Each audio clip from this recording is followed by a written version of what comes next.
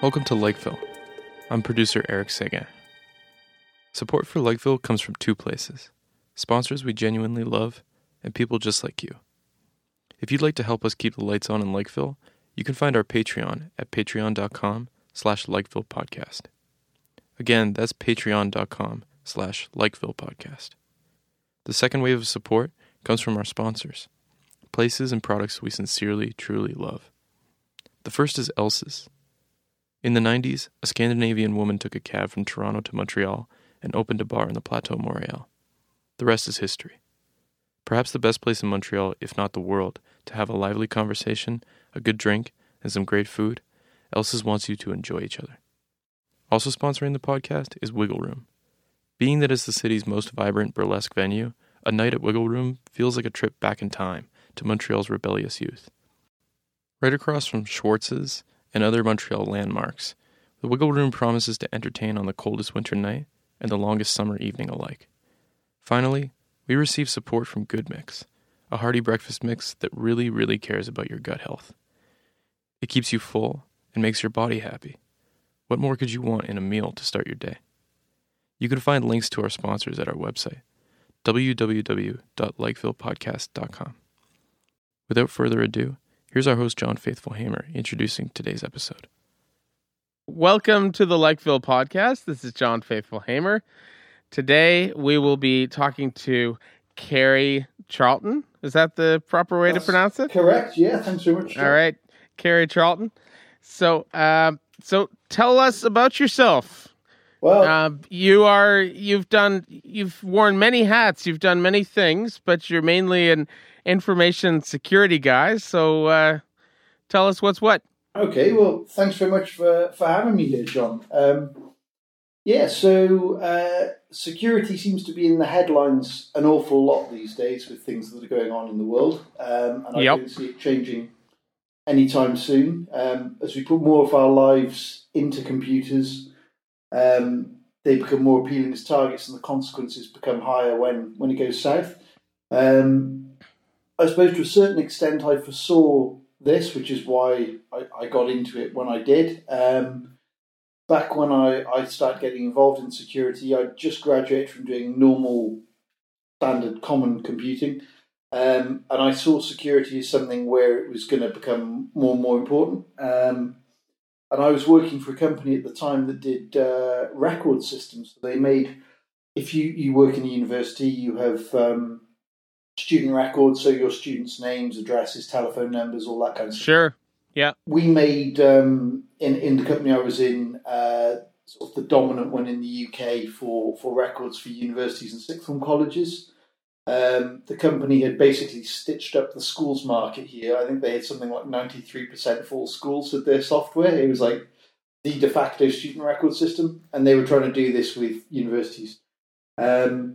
And as you can imagine, as a sort of source of sensitive information, it was, it wasn't particularly appealing as a target, but it was particularly sensitive if it got out. So you had information about kids' religion, sexuality, this child is having problems at home kind of thing. And so I was sort of, I suppose, trying to push internally and make them realise this is really important, you need to protect this stuff.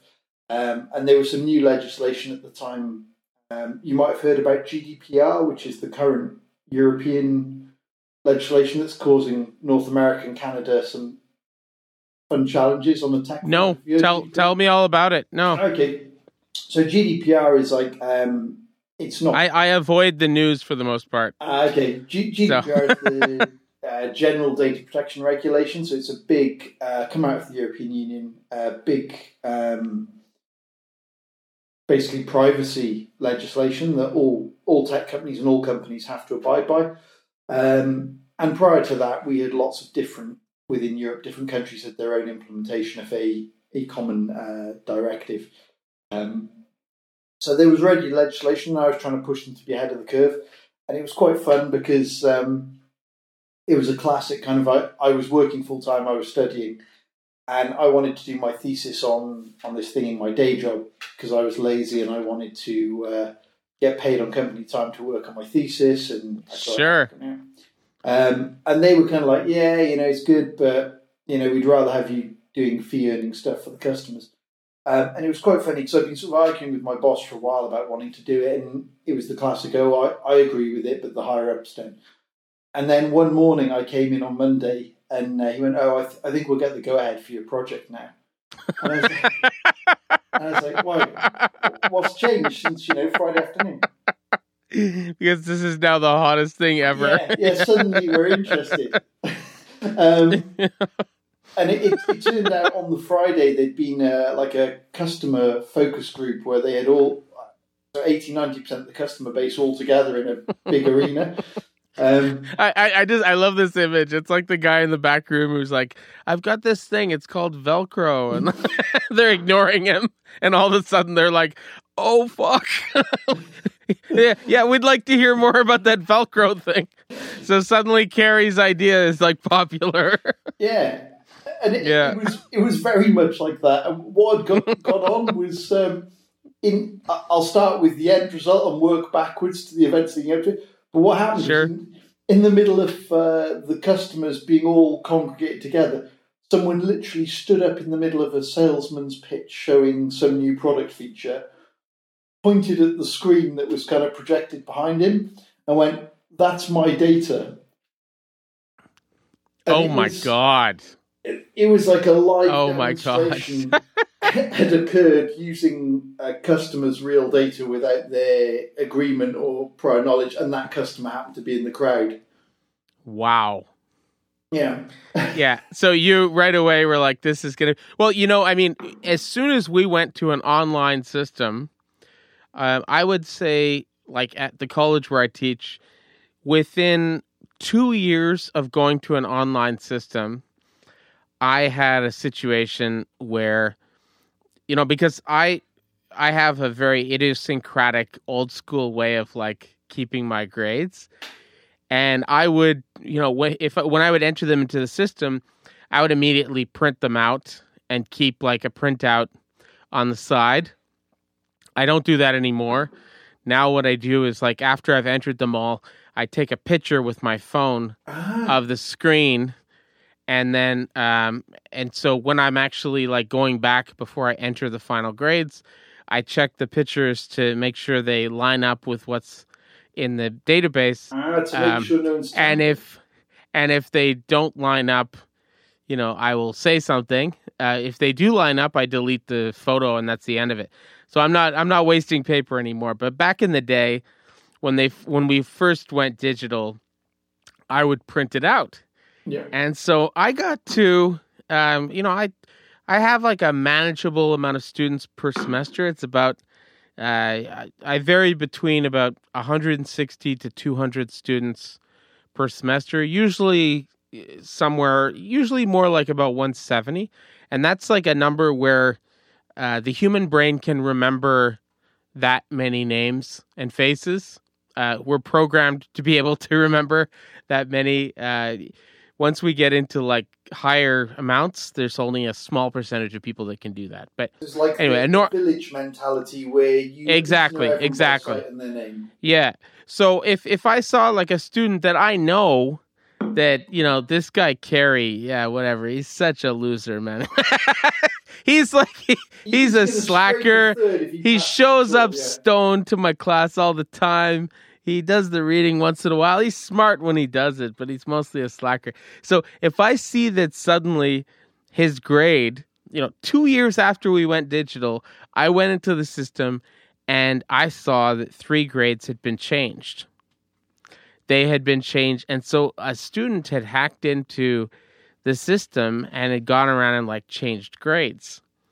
And I went, and I told the administration about this, and they kind of freaked out. And I'm not even sure what the true story is, but apparently they fired the IT person at the college, and they got somebody else, which was stupid because actually it was the system that we had outsourced to that had the problem.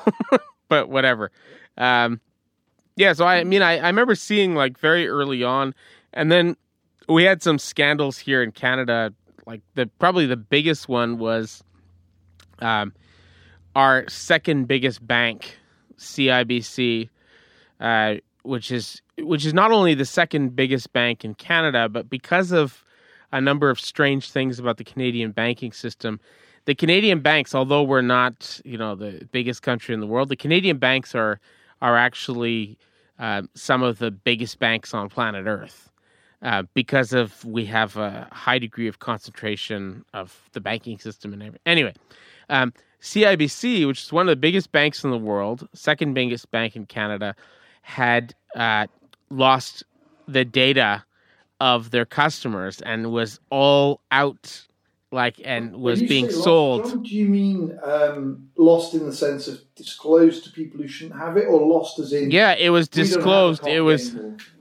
no, no. We're not talking Fight Club here, where they actually No, we're not talking Fight Club where they get rid of all the records. So that would have been awesome. $0 as everyone else. Yeah, that would have been awesome. Yeah, get rid of all my student loans, all my credit card debt. That would have been wonderful. No, this was they basically just lost customer data, and people outside of CIBC that should not have had access to it had all this personal data. And it went out, and it was a really big scandal. So, yeah, I mean, this has been a thing that I've experienced personally in a number of different institutions and situations. So, what do you think? Is this just going to get worse? Yeah, I think I appreciate this is a podcast, and so you can see me, but the listeners can't see my hands. But if I draw a graph with my hands, it goes. It gets worse, and then something so bad happens that finally people will start doing it properly, and then it will get a lot better. But how can it get better if the stuff is already all out there? So you said about losing data, and there's three kind of core concepts in information security that it's a really useful framework to think about anything. And it's called, confusingly, the CIA triad, and it has nothing to do with the Central Intelligence Agency. It has nothing to do with Chinese mafia either. It's a triangle, and the three bits are: C stands for confidentiality, I stands for integrity, and A is availability. And confidentiality means secrets about me aren't disclosed to you. Integrity means information about me is kept accurate, so your example of people changing students' grades, that's a case of integrity. It was a B, now it's an A, or it was a C, now it's an A. Yeah. And availability means it's there and it's online. So your Fight Club example of I've taken it offline, no one is using it. I may the not buildings know what are going down, yeah. But it's gone. That's availability. And yeah, once it's... To answer your question, once it's gone, once the confidentiality has been, then it's pretty much game over. Your best bets really are hope that the breach is so big in terms of scale that there are other people who are more interesting than you, whose information has been disclosed, and that they go after those instead. Or think of these as sales leads for the bad guys. If they've got 10 million credit cards that they've just stolen, they're not going to get a chance to go around and use them all. So pray that the bank gets on it, cancels the cards and reissues them, and maybe the bad guys get through 10,000 before the bank jump on it. And it's well, if you're one of these 10,000, unlucky guys, but if you're one of these... once it's gone out, it's kind of a case of hopefully it's not too damning. Or hopefully it's some information that's got a shelf life. So if it's been stolen, but it was something you did when you're a teenager, you may be well, I don't really care, it's 20 years ago. But if it was something that happened yesterday, and it still might have materiality. So, the example I gave earlier about a previous employer and having a breach, I wouldn't have said that the day after it happened. It would be political hot potatoes 15 years ago now, so, who cares? So There are some where the nature of the disclosure is bad in and of itself. So you might have heard about the American one, Ashley Madison, which was basically like Oh yes, a dating agency for people who for married people. Yeah, who yeah. want to have affairs. Yeah, that was one Yeah. where like. So there, if you're in a given relationship, I know like a dozen people that got busted because of that. but you think if you're Like- now in a new relationship, historically that data doesn't matter anymore. But if you're in that window of time, it's really sensitive. Yeah, it was. That was pretty crazy. Like people were on there, that and people that you would think are, oh yeah, he's such a like relationship guy, and like and she's so hardcore committed. Like they were on there. But one thing I've always wondered about, comparing. I spend a fair amount of time in the United States. I've got a lot of family and friends there, and my wife is American. And it down in the States, it seems like, I don't know what the actual numbers are, but I know for basically middle to upper class people who have like some money, it seems like 1 in 3 people that I know in the States have experienced identity theft, and have had like, it seems so unbelievably common that they've had some kind of, whereas here in Canada, it's very rare. It's really, really, really rare. Like I've had my credit card and, information stolen, a couple times. I don't know how many times, like a couple times. It's caught so unbelievably fast. Like it's caught like no joke, it's caught within 4 hours. Like they immediately, whatever it is, their algorithms immediately pick up. This doesn't look like something, we know what John Faithful-Hamer would spend his money on. We know where he would go. This is out of pattern. This isn't even drunk. This isn't even drunk John. Okay. Yeah. He wouldn't go to that strip. Yeah, he would. Yeah, he wouldn't go to that strip club. Like that would like it was just they immediately catch it. So like, what is going on there? The United States, why are Americans so much more vulnerable than Canadians? I mean, you would know about this. Like, so general identity theft, I'm not sure what the parameters would be, but certainly in the credit card space, there were a number of things that made the Americans more vulnerable. Just out of interest, do you guys in Canada, do you have chip and PIN? So when you use your credit or debit card, you have to type your PIN number in like you get cash out? Both. And have you gone to contactless yet? So where you just like wave your card over it wirelessly? Yes, yeah. But the thing is with the just waving it, it only works, and I've noticed this. It only works if you go to a place you always go to, and if you're spending an amount that is not a big deal. Yeah. So if you go to a place that you've never gone to, it'll immediately reject it, and it'll say enter the PIN and enter the card. Like, but if you go to a place, if it's a place, the neighborhood pub, you go there all the time. Yeah. The neighborhood grocery store, you go there all the time. All of your purchases are between, X and Y, and this is a purchase that is within X and Y. It's just passed. Yeah. So that what you just, if you try and pass 4 of them in a row, the second or third one is not going to go. Yeah, the thing you describe is fairly simple in terms of what's going on in the bank. So even if they've got multiple checkouts in a supermarket, if it's a supermarket you shop at, they'll be registered against what's known as a merchant ID. So as far as the bank is concerned, all those multiple chip and PIN devices will go through one entity, and you can tie back transactions to those. So one of the really crude checks is, has this card ever been used against this merchant ID before? And if it has, it's not guaranteed, but from a scoring perspective, it's probably a safe thing. And so I don't want to like give scoring away in a Bayesian sense, or yeah, it does use sort of Bayesian probability. I won't on a public podcast give away too many of the algorithms that specific banks use, but one of the general premises is you have scoring, and there are various things about a transaction, and certain things reduce the score, and certain things increase the score, and that you have shopped there before, and it's not very far away from where you last used your card,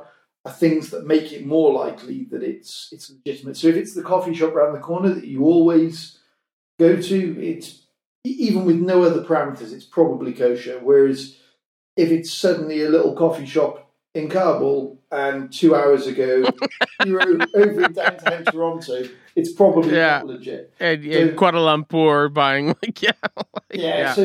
So credit card payments for that reason, because they use quite frequently and because we can do analytics and see what normal looks like.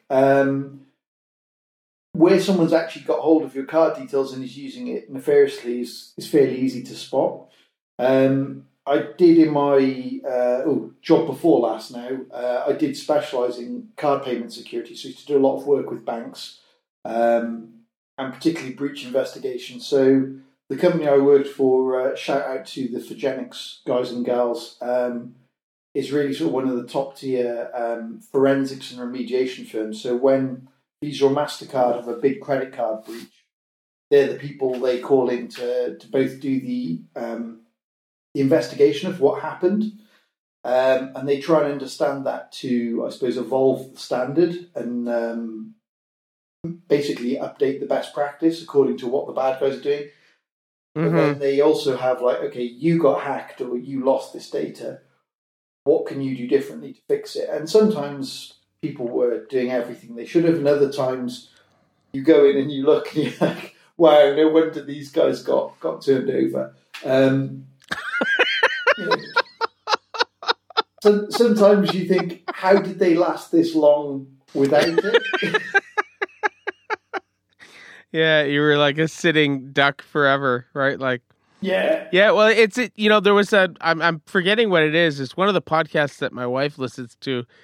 We were listening to it the other day, and he was talking about how he had his identity stolen. This is an American guy, and somebody took out all of these loans, payday loans, huge amounts of loans.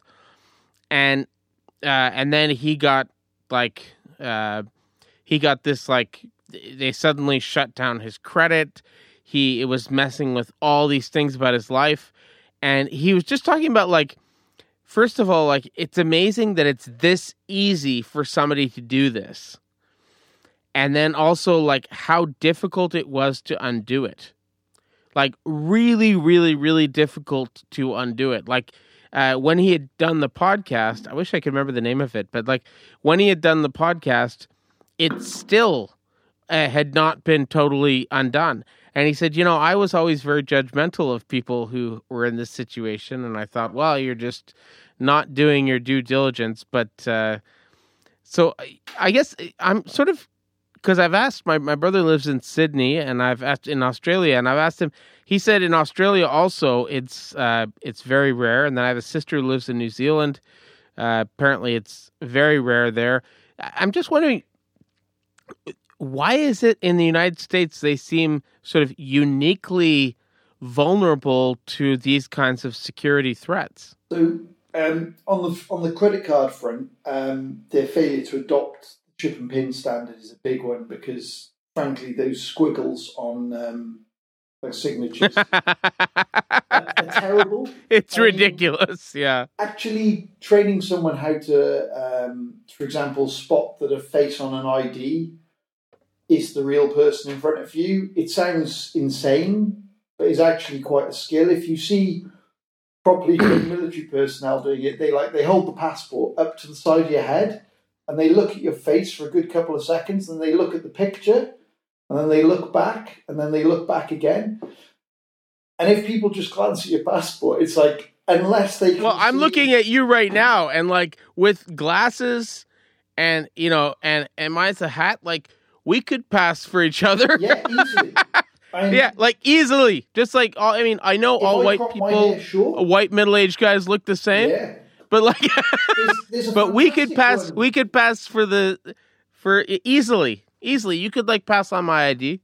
Yeah, the early facial recognition ones, it was kind of pre what they use in airports now. The early ones, there was a really famous one, and it was a photograph of Osama bin Laden and some female model, and seriously, and they managed to trick the algorithm. Iman, I'm sure. They were close. I'm sure it was about like, once you knew they'd fallen for it, you looked at it and you were like, oh wow, and obviously they looked very, very different. And it's kind of like the shape of her face and the way it tapered looked kind of similar, and the brows of the hairline was kind of a similar height, and you could see how the computer would mess this up. But people aren't much better, Yeah. You sort of flip No, they're not. Kid, and it's your friend's fake ID. Yeah, no, it's very, very. So it's the chip. That's a lot of the reason is the chip thing. Yeah. Okay. One of the things is that the Americans in general, compared to most of the world, are quite appealing. So there's a whole kind of black market for stolen identities and stolen card informations out there, and sometimes people get upset when you talk about it as though it's free market economics, and it's easiest to think about it as a legitimate business enterprise because it will help you visualize what these guys are doing. They go to the level that they've got SLAs with customers and they offer support and training and things like this. So it's really it's really quite sophisticated. But have you read that book Dawn of the Data Wars? No, who's that by? It's who is it? It came out in January. I'm blanking on the name of the guy. It's sort of Dawn of the Data Wars. Sorry, I'm just scribbling. Or Dawn of the Code Wars. Dawn of the Code Wars. Maybe I'm like, check it up. Okay. But anyway, it just came out in January, and it's by a guy who, like you, he got into sort of data security and when it was like, it was like the guy in the back who's doing Velcro. It was like the random thing that nobody's doing, and he was new into the FBI, and he got no respect.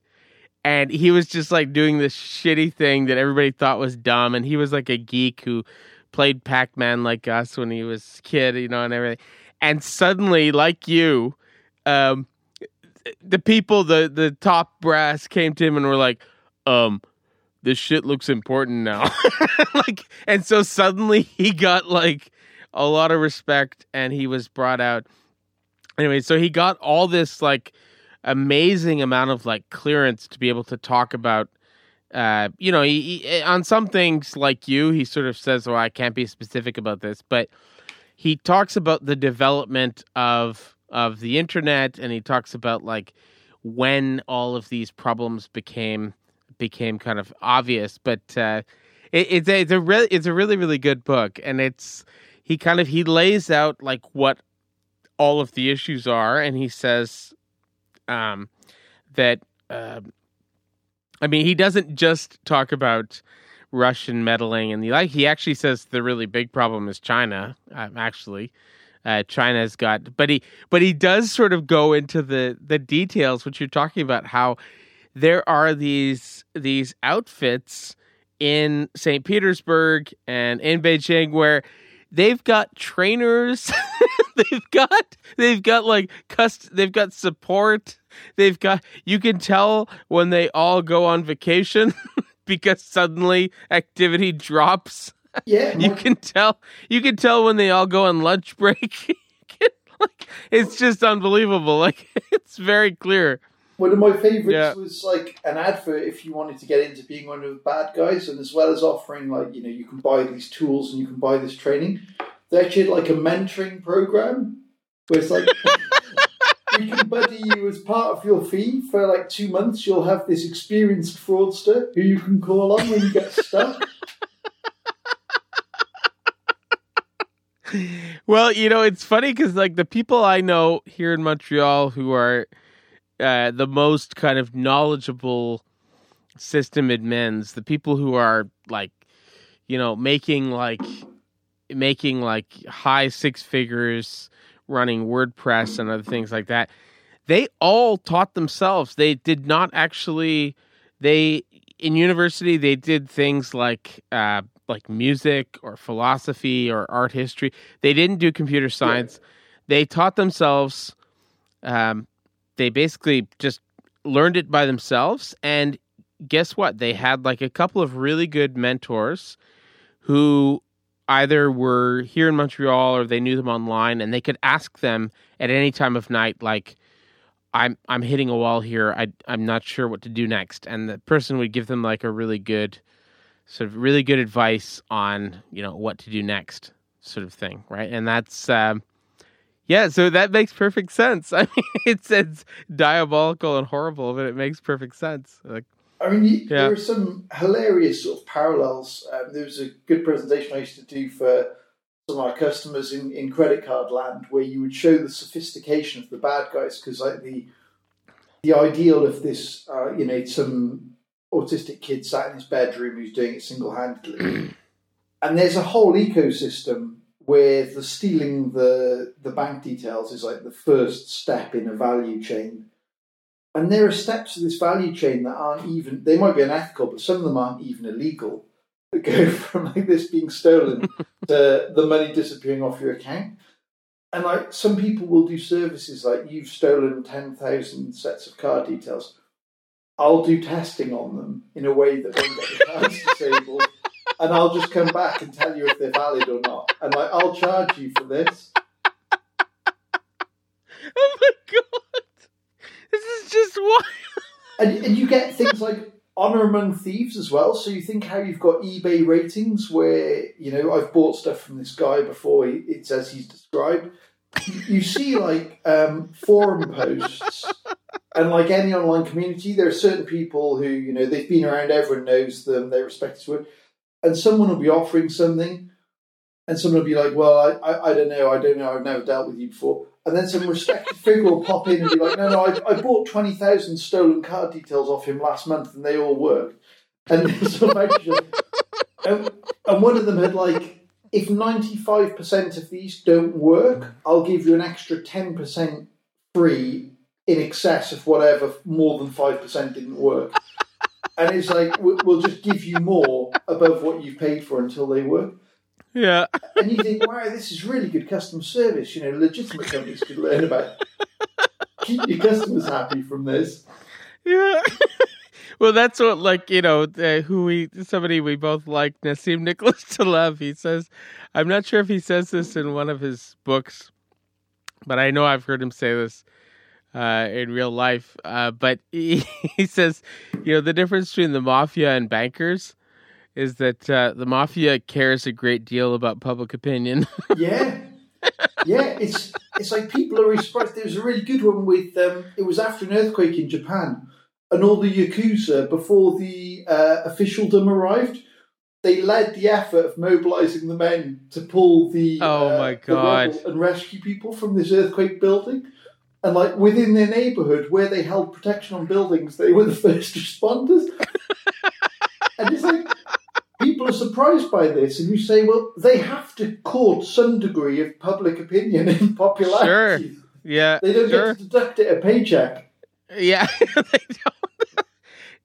No, absolutely. And I mean, there's all these stories that my grandfather told me. My grandfather was from Manchester, and he was, in World War II. He told me all these stories about how, like in, down in Italy, right, in Sicily especially, they, like, the mafia went around before the invasion and said, like, just leave your gun on the ground and go home. Like, to all these different soldiers, they're like, leave your gun and go home, because they're coming in, And these Axis forces, whatever. We never really liked them anyway. And so when they like got there were lots of like just guns on the ground and like posts left vacant, and so the casualties were really low. Really, really low, because a lot of people had been told by the mafia, go home to your family, go home, have dinner, just like don't. And so all these people absconded, just like left.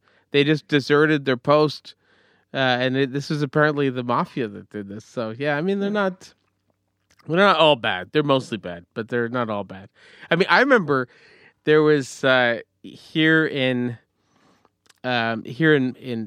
southwestern Montreal, in the Irish neighborhood here, where I told you before, there was like, big IRA support and stuff like that in the 1970s and 80s and stuff like that. And, they would have, it's crazy to think about this now after like September 11th, but like it was normal back in the day, it was normal in Irish neighborhoods in Sydney and Melbourne and Boston and New York and Philly, and Baltimore and Montreal. It was normal to have fundraisers for the IRA, which like now Christian Aid or some legitimate. Yeah, it was just people just didn't realize what you were actually fucking giving money to. Like, they just didn't realize you're giving money to a fucking terrorist organization. They didn't realize that. This is for sort of solidarity with the Irish people. Yeah, we're just giving.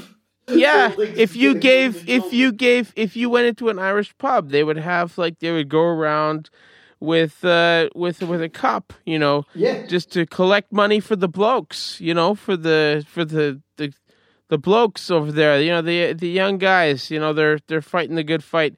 And it was normal. It was normalized. And then I think at a certain point, people realized, I remember, I mentioned this the other day and people got really mad at me, but Mickey Rourke. Yeah. After he filmed 9.5 Weeks, which was a big kind of box office hit, he donated in a very public fashion. He donated $1 million to the IRA, as if he was giving it to the Children's Wish Foundation. I want little Jimmy to shake Mickey Mouse's hand before he fucking dies. It was this totally it was completely I'm donating this to breast cancer. It was a big kind of public thing that helped his reputation. And and then at a certain point people realize, well, this is what we're actually doing when we donate that money. But it was very normalized. It's so weird, how much things have changed since September 11th, where all these and I feel sort of guilty because my family in the UK, they were gritting their teeth the whole time, it's amazing, right? People joke, they're like, well, the UK should have bombed Montreal and New York and Boston, because they were supporting terrorists. Because they were, and that's literally true.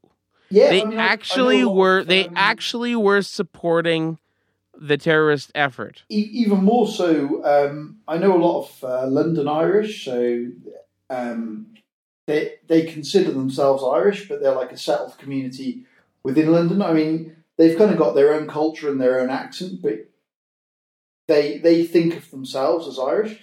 And those guys, you go to their pubs and they'd be having sort of pro-IRA songs. And that's insane. Right in London. Right in London. Right in the middle of Rome. And you're you're right in the middle of Rome and you're singing sort of pro-barbarian anthems. Yeah. So where do you think all of this internet security stuff is going? You're sort of you're kind of figuring out what your next move is right now. You're taking a break. You're raising kids and raising a little kid. And so, where do you think this is all going? So, my expectation, and I've got no shame in stealing an analogy from someone else, and I'll credit the man. It was John Elliott. He was former head of compliance at Visa. He's a good guy. I've worked with him in a number of different things before, and he's got a wonderful analogy with fire safety.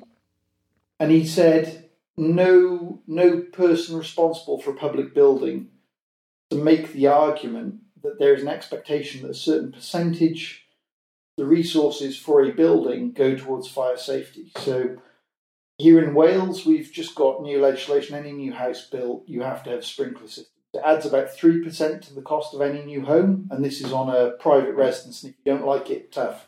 It's a requirement. And you can imagine if you're a hotel or a sports stadium, it's not just sprinklers. There's a certain overhead paid for fireproof carpets, for fire doors to be fitted, for door closers. You add it all up, and you could easily add between sort of 7 and 15% of the cost of a building for one that is fire resistant to the level we have arbitrarily determined is acceptable, versus one where you just say, sod it, use whatever you want.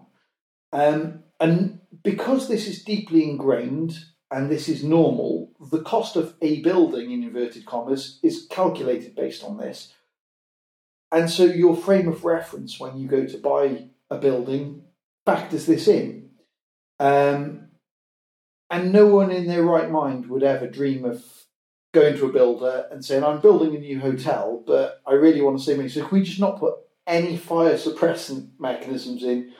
No fire detection. We'll just cross our fingers that we don't get caught. So you're not a libertarian, I take it. Well, this is the thing.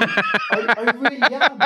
Because a libertarian would say, I want to take the risk because I'm just like such a fucking badass. And like, I'm going to like, I'm going to roll the dice and like, I want to like try my luck. To use Nassim Taleb's terminology, I am a libertarian. The reason why I don't, let's call it, say, support the risk-taking in security, is it's an immoral risk, because I take a risk with your data, and if it pays off, I profit because I got a cheap building, and if it goes wrong, you burn to death, and that's the difference. Yeah. So I love the analogy. I love the analogy. Yeah, to the fire thing, because we had one of the worst, probably the worst fire in the history of Montreal happened in the 18th century when we back in the bad old days when we had slavery, and there was this beautiful young, I've seen paintings of her, incredibly hot, but this beautiful young slave who she was an African slave. She fell in love with a white guy, and she had her master, her mistress was lived in down by in Old Montreal, and she had a big mansion. She was a fucking bitch, just like a horrible bitch. She was a total drunk, and she would beat her slave all the time, and she was just a horrible person. And anyway, so she eventually, her slave decided, I'm going to get out of here. I'm going to escape. And so with her man, and so on the way out, she lit the mansion on fire. And it was the middle of the winter, and the fire caught, and it ended up burning down. It was unbelievable. It was just like a perfect storm. Just when she lit the place on fire, there was a strange, kind of very strong wind coming in from the south, which is very rare in Montreal. It just happened to be this very strong southerly wind, which just spread the embers to all the other wood edifices and burned down in the middle of the fucking winter, and it gets really like Montreal has a bigger annual spread between annual high and annual low than Moscow. But like isn't it for very a big city, though? So the ambient temperature might be cold, but it's not particularly humid. it's very humid all year round, even in the winter. So it's very cold when it's cold and very hot when it's hot. It's not pleasant. It's not for the weak. But anyway, so about like a third of the structures in Montreal burned down, and there were thousands and tens of thousands of people who were without like lodging in kind of minus 25 degrees Celsius weather, like really cold weather. So people had to take in total strangers. It was a big deal. But after this, they went after the people that were, she was eventually found and like publicly hanged and all this stuff. But they passed a law saying you can't build anything that's not stone.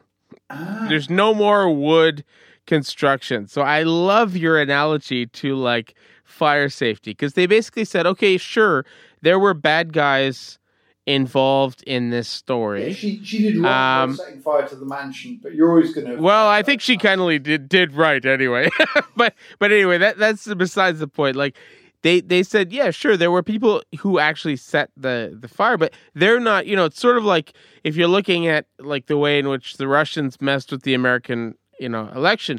Okay, sure, maybe there were some people that lit the match, but that's not the problem. The big problem is that your thing is fucking flammable. Like, your thing is so flammable. That's what you have to fix. You don't have to fix the bad guys, right? So what Montreal did is they passed a law saying everything has to be stone from now on. Yeah. And so all the new construction was stone, which is exactly what you're saying, that like, all the new construction has to have sprinkler systems. So your analogy is that the solution to the online world is like everything's going to have to be built in a different way. Yeah, it sounds crazy to say it, but a lot of people say security is really difficult. It's really hard, and don't get me wrong. It's a complex engineering domain, and it's non-trivial. Put it that way. And there are certainly new, novel, fundamentally unpredictable threats that come through. But when you look at what percentage of it going bang was due to those versus stuff that we did know about that we could have guarded against, it's like saying, oh, well, there'll always be fires, so I shouldn't fireproof my carpet, because actually I know my cousin and his house burnt down because someone went nuts with a flamethrower and ran in and torched the whole house. And no fire protection would have guarded against it. And you go like, well, yes. But that was weird. Most house fires are not started by a lunatic with a flamethrower running in and setting fire. Yeah, or like saying Canada and the United States are both first world countries, and yet, 1 in 3 or 1 in 4 Americans I know have had identity theft, and Canadians haven't. So clearly, it's not a technology problem; it's like a will problem. Yeah, I mean, there is a degree of Americans are more attractive as targets. So the bad guys in this kind of this free market that I was referring to, they your card details and my card details may not be worth the same on the black market. So there are a number of parameters they have. So if you've got like an Amex Platinum card where you've got a very high limit, that's worth more money. Not only because the limit is higher, but because the spending patterns. You said, regular Joes like you and I go to the local coffee shop. But if you're some multimillionaire and your normal spending pattern is to fly over to some other country, buy a sports car, fly over here, check into a hotel for a month, it becomes quite hard to do fraud patterns. And also, they tend to have toys out the pram if their cards get blocked. So those cards are inherently worth more, and American cards are generally worth a bit more because, on average, the spending patterns, they tend to be higher value purchases. So there are some things that make them a bit more attractive as targets. But yeah, in terms of your question of could we make it more secure, the short answer is yes, and usually people aren't willing to. And the libertarian, well, shouldn't we just allow them? And kind of there's almost an evolutionary battle of the one that strikes the optimum balance between no security, so low cost but gets obliterated, versus really high security but it's unusable. The free market and evolution will sort out and we'll get a happy medium. The reason that doesn't work is because a lot of the cost is borne by the individual. So if I'm a bank and I skimp on security, my customers, in many respects, they endure the cost of it. If I cut corners, I get the profit. So in Taleb's terminology, if you can push the responsibility for the risk-taking back on the entities, then yeah, absolutely.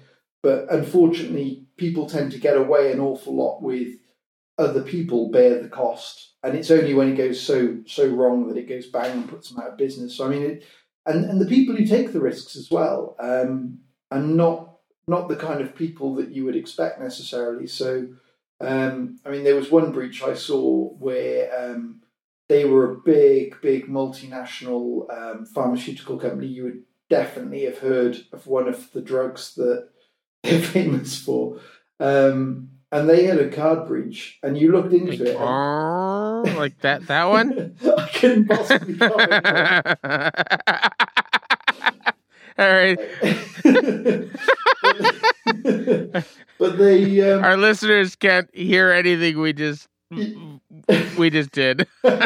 Well, anyway, go on. Yeah. But you think those guys, the sums of money involved, they will be doing it properly. They will be securing things.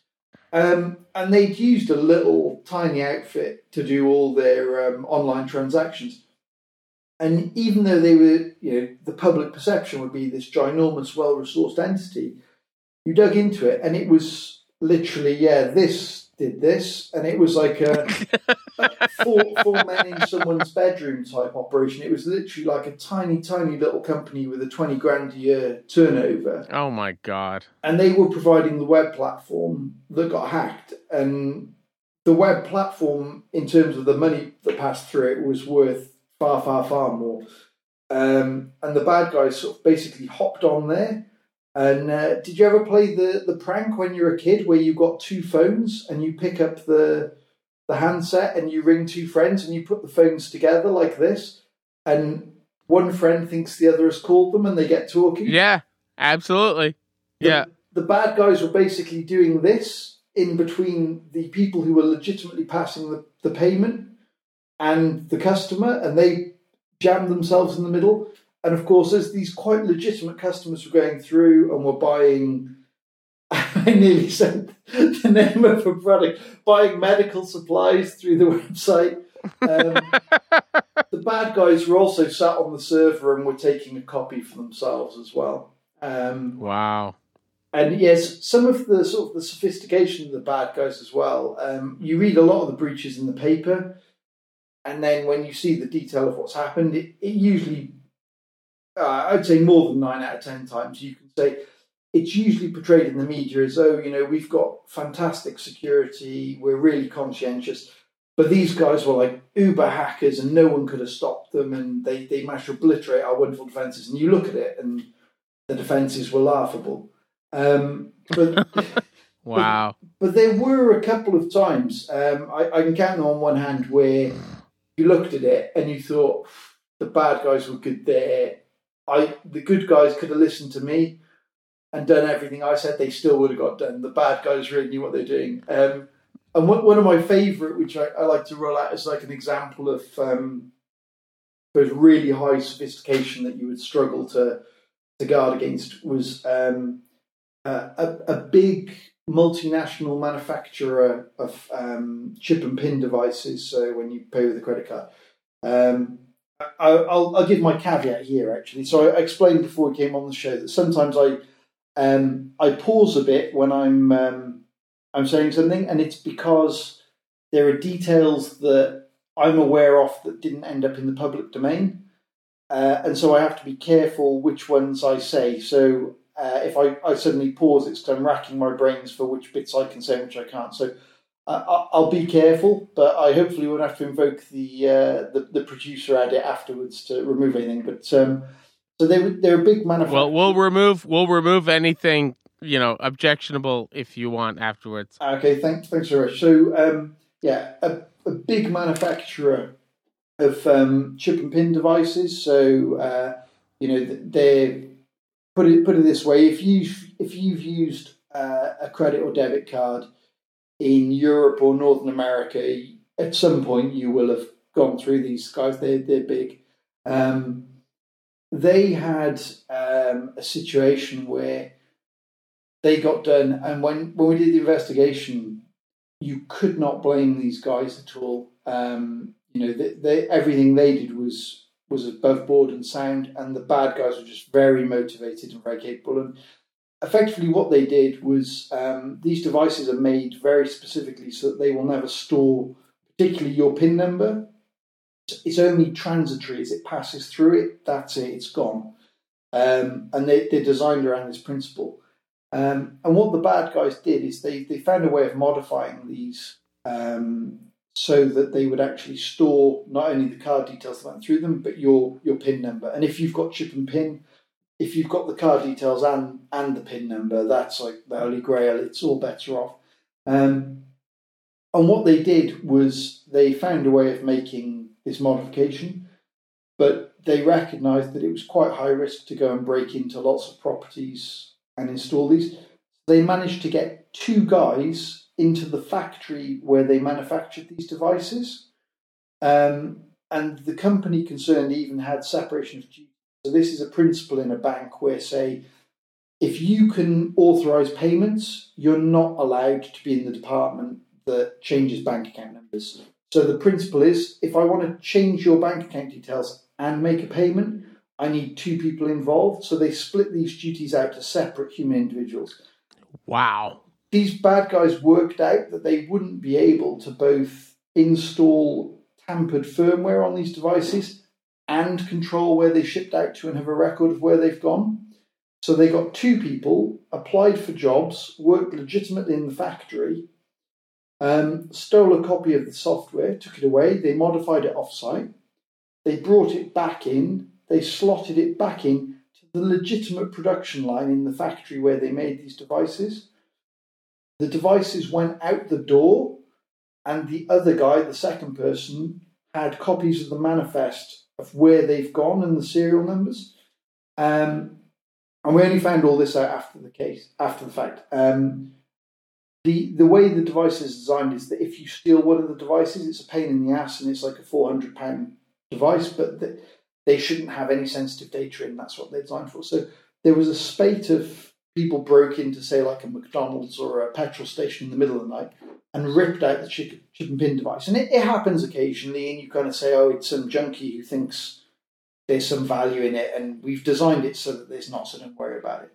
But what had happened was these guys had gotten a list of where these devices had gone from the factory, and they'd left them for 3 months. So everyone who had legitimately paid for petrol, paid for McDonald's through that chip and pin device, this alternate firmware they'd loaded had been squirreling away internally, copies of that data, including the pin.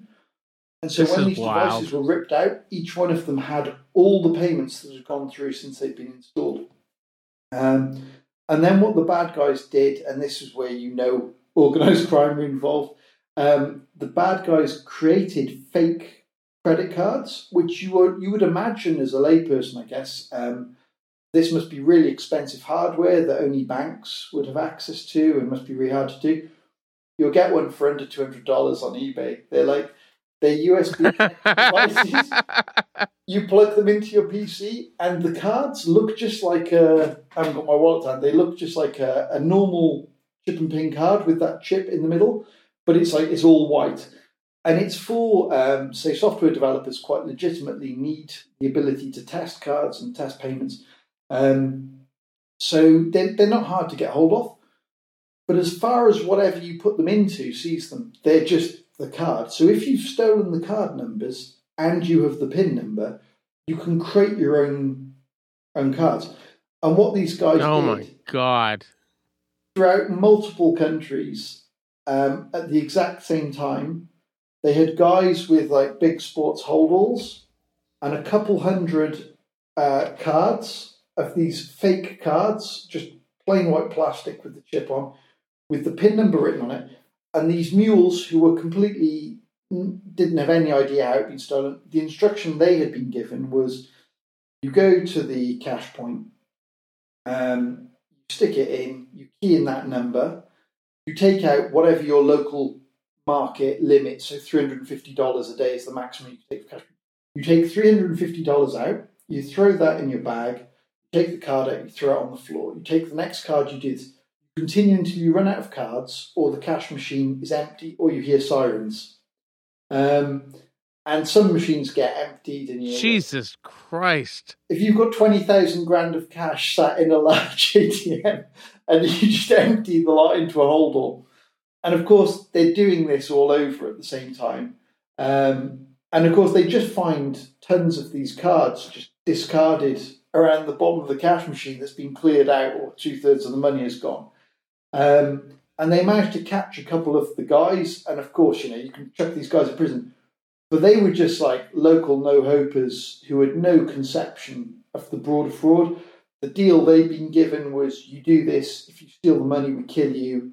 You bring it back to base at this preordained time, and we let you keep 5% or whatever it was. And if you've stolen any, we'll know. And of course, so talking about this value chain, these people at the end who are actually going up to the cash machine, they have no conception. They haven't done the hack that has stolen these things. They've no idea. Unbelievable. They're like factory workers of this one step in the process. Wow. And you look at those guys, and you're Eric, like, hold on. I'm gonna take a piss. I'm gonna pass you to Eric for 1 second. I'm going to take a quick leak as well, John. John, this is like in, I don't know if you know Doug Stanhope, the American comedian. I'm back. Hi. That was completely horrifying. Your last your anecdote, that was completely horrifying. Yes, I am familiar with Doug Stanhope. I was just going to say, in his podcasts, they have a thing half-time where they go for cocktails. Like, he'll suddenly they'll just cut and someone will shout, "Cocktails!" That's hilarious. No, that's it's funny because my wife and I just finished reading this new book about the troubles in Northern Ireland, and like one of the things that was striking to us about that, and I've encountered this in many different contexts, is that the people who end up doing, placing the bomb or taking the money out of the cash machine, or, they tend to be people who are really low down on the food chain, and they really don't understand what they're doing. Like it's just this, it's sad, it's like they're being used. They really don't realize like what's actually happening. Right. It's, but one thing I want to ask you, we've talked about this before, off air, but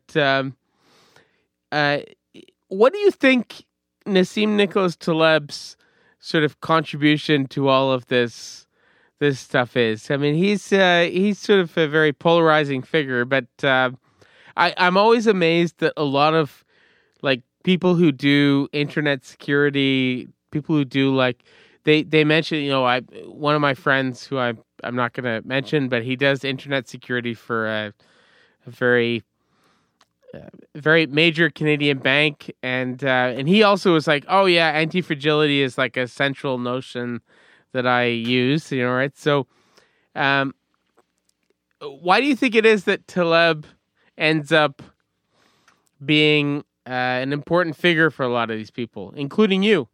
Yeah, I mean, I think his model works beautifully in most things. So people saying, oh, banks are too big, we need to bail them out. And the correct answer too big to fail, yeah. Well, don't have them in such a way that you ever find yourself in that situation. It's kind of, we only have to do this thing, which is a bad idea, because we have a prerequisite step that we also shouldn't have been doing. And if we didn't do this, we would never have found ourselves in that position. And I think through most of human history and most of trade and commerce, you would have that kind of proximity to it and a degree of apportioning blame. So using my analogy, if 9 out of 10 times you look into breaches, companies were bent over with their trousers down and asking for Yep. it. Yep. If you have your bank details stolen from a bank, most people say, "Oh, well, the bank was probably taking reasonable steps. It's not their fault. They're hackers." And it's kind of, well, it's a spectrum. So if you take your grandmother's ring, which is your most prized material possession, to some jeweler to be adjusted, because you want to use it to propose to some girl, if the jeweler gets broken into and it's in some Fort Knox safe that your mate, the safe cracker, can't get into. You said you're a safe cracker too, you said. Not so safe, funny. so I just pick locks for hobby, not the same league as him. I'm interested in them academically because of work, and it's become a hobby. Sure. Yeah. Ocean's 11. You're the 11th, I know it. You think if the bad guys have circumvented a genuinely really strong safe and have gotten in and they've held the staff at gunpoint and the staff have given it up, you're kind of like, well, it's really sad it got stolen, but he's the bad guy and the jeweler did everything reasonable. And the problem is that we can intuit what is secure and reasonable when we're talking about stealing a wedding ring from a safe in a jeweler's. But often what happens is that what's actually gone on is that they've left your wedding ring behind a single pane of glass facing a street front with a spotlight on it at midnight in a bad bit of town. And your wedding ring's been stolen, and they go, "Oh, well, I'm not the bad guy. Don't blame me. Blame the thief who smashed the window." And you say, "Well, yeah, I do. He's a bad guy as well, but there are reasonable steps that must be taken." And I think that's one of the yardsticks that needs to be introduced is what's a reasonable degree of appropriate protection that you must apply. And using Taleb's sort of skin in the game analogy, I would suggest that you standardize what is an acceptable level, and you basically say, if you fall below this threshold and you get hacked, you're wholly culpable. We'll also go after the bad guy when we catch him, but you bear the risk as though you perpetrated the crime because you were so negligent in your duty to protect these people or this information.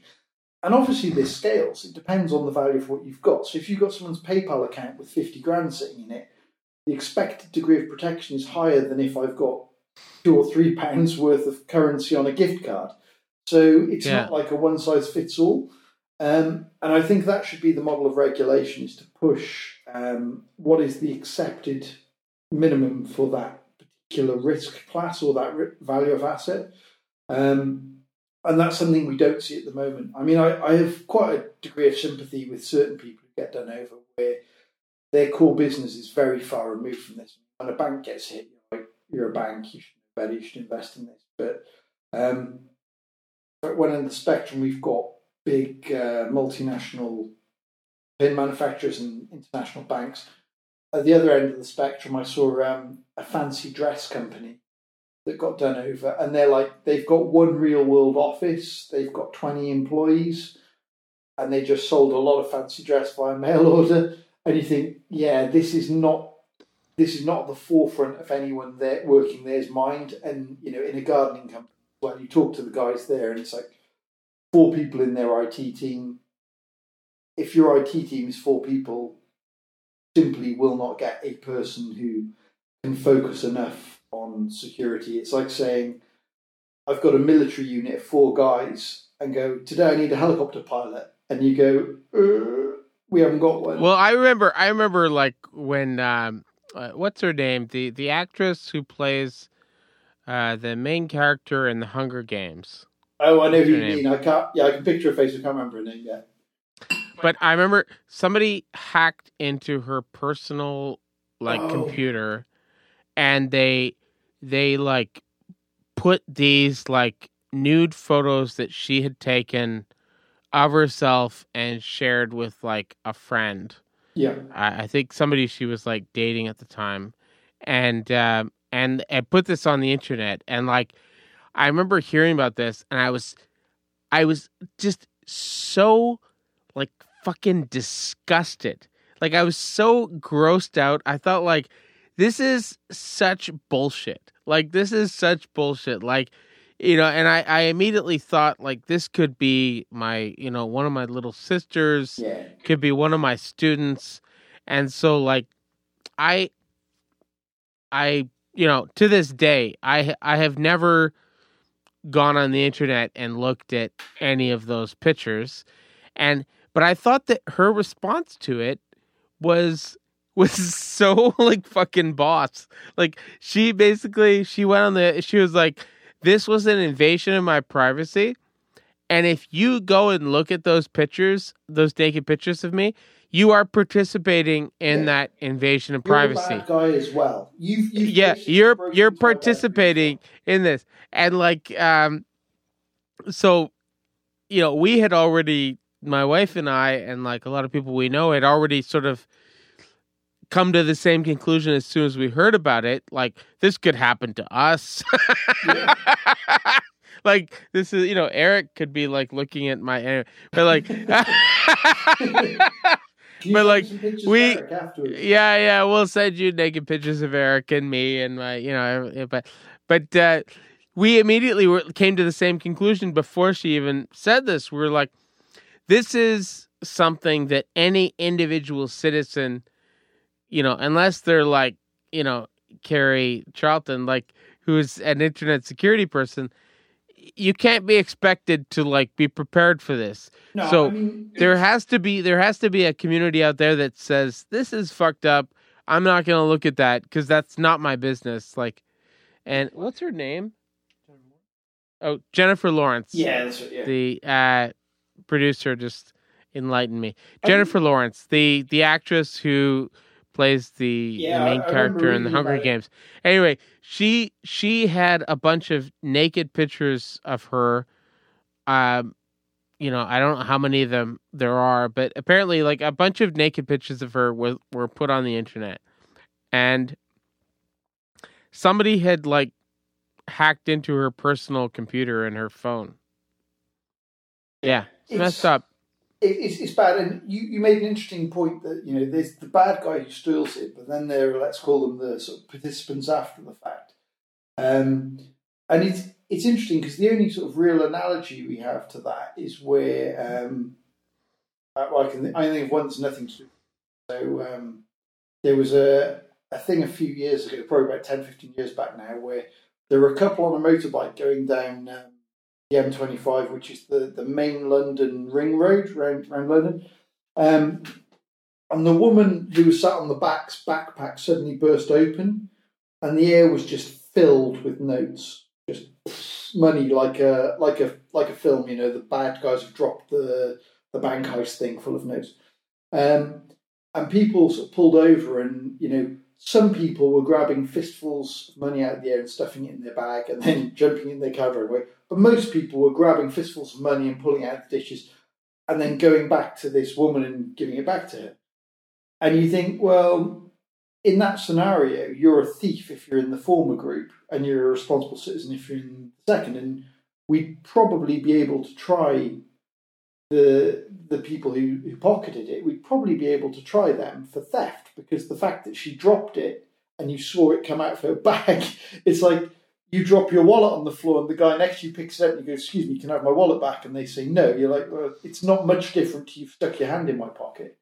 So we have that with kind of possession, but with, sorry to give a rather dark example, but I did nearly end up working prosecuting paedophiles, so child sex abuse images. Oh my God!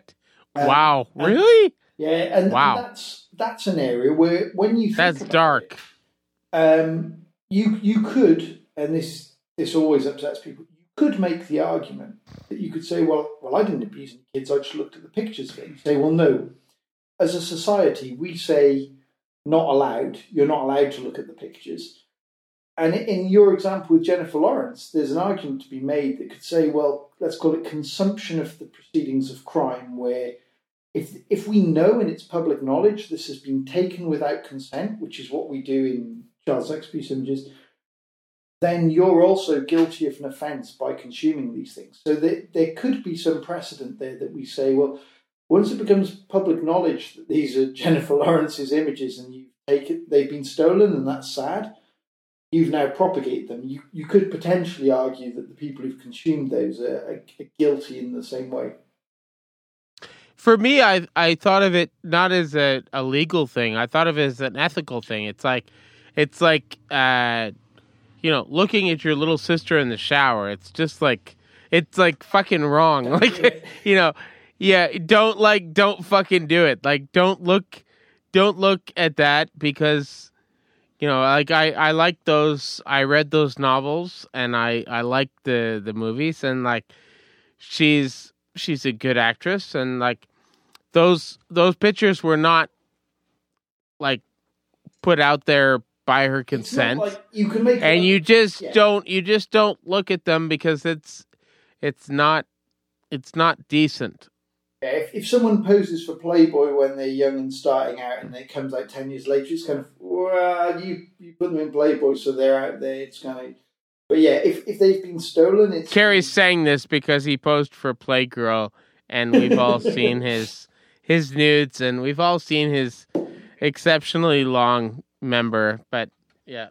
Talking of Playboy and Playgirl, there's a fun analogy. In my last company, we used to have a check. We had a filter built into the firewalls to stop people going to what were flagrantly porn sites. And one of my guys said, as a task, he would try and go to Playboy just to see, because it should have returned this is blocked under category pornography, like you probably have at the university. He was just checking that this worked. And it was really interesting, because we got into this philosophical debate more recently about Playboy had kind of decided that it was going to kind of water things down.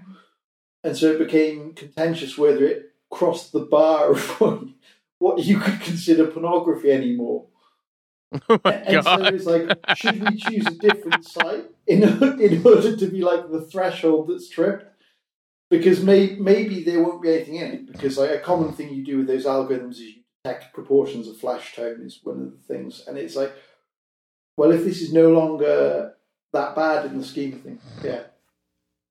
Well, it's funny because like actually like one of our mutual friends from the Taleb circle, when I posted that thing about with the Michelle Wolf joke about like nipples on Instagram, he said to me, he goes, Facebook is like Orwellian now. He goes, I predict within 1 hour your post is like removed. And it was very funny because like I asked one of my nerdy friends here in Montreal, and he's like, no, it's not going to be removed at all, because they have algorithms that are sort of calculating certain things, and like nothing about your post contradicts those algorithms. And it turns out he was totally right. Like it hasn't been taken down. It's been like 2 days now. It hasn't been taken down. So, but it shows like somebody who's from the Free the Nipple campaign, who's wearing like Band-Aids on her nipples, and she's, naked from the top with, and there's all these people talking about this, but like it hasn't been taken down. So clearly the algorithms are working. So.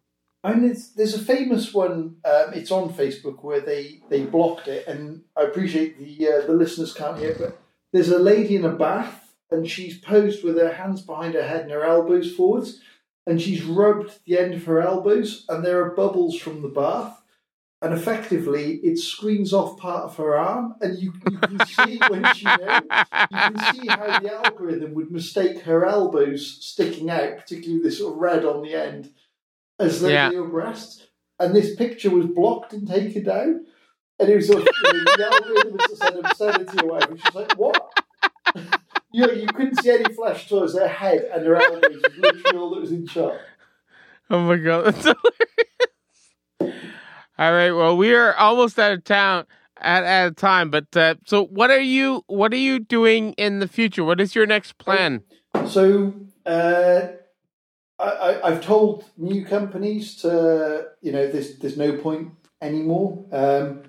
I'm in discussion with two companies. I've got an offer from one that will be very varied, doing information security work all over, predominantly the UK, but probably a little bit overseas. But I took my last job to avoid overseas travel because I was going to have a new child. Because you want to be married and have a kid. Yeah. Like we were saying for the podcast, I don't like long distance either. Neither do I at all. I'm terrible at it. Yeah. So that was one which looks like it'll be really interesting and varied. And the other one is they're a big supplier of HR records and payroll information in the UK. Whoa. Woo. So payroll is one of those things, a bit like credit card details, where it's a really appealing target. And the company also gets that if 1 month no one gets paid and the bad guys have just stolen all our customers' payroll for the month, we're going to be out of business. They take it seriously. So those two, I've got offers from one. The other one, I've got my final interview in the next 2 weeks, but I'll be going with one of those two unless I get hit by lightning or something. And incidentally, if either of those two companies are listening right now and their algorithms that troll social media are good enough and you find this podcast, if you contact me before I've accepted with either of them, I'll accept with you, because if you're that on top of it, my job will be easy. That is the best way to end. All right, Kerry. Thank you. Pleasure, wonderful to talk to you. All right. Take care. Cheers. Bye. Bye.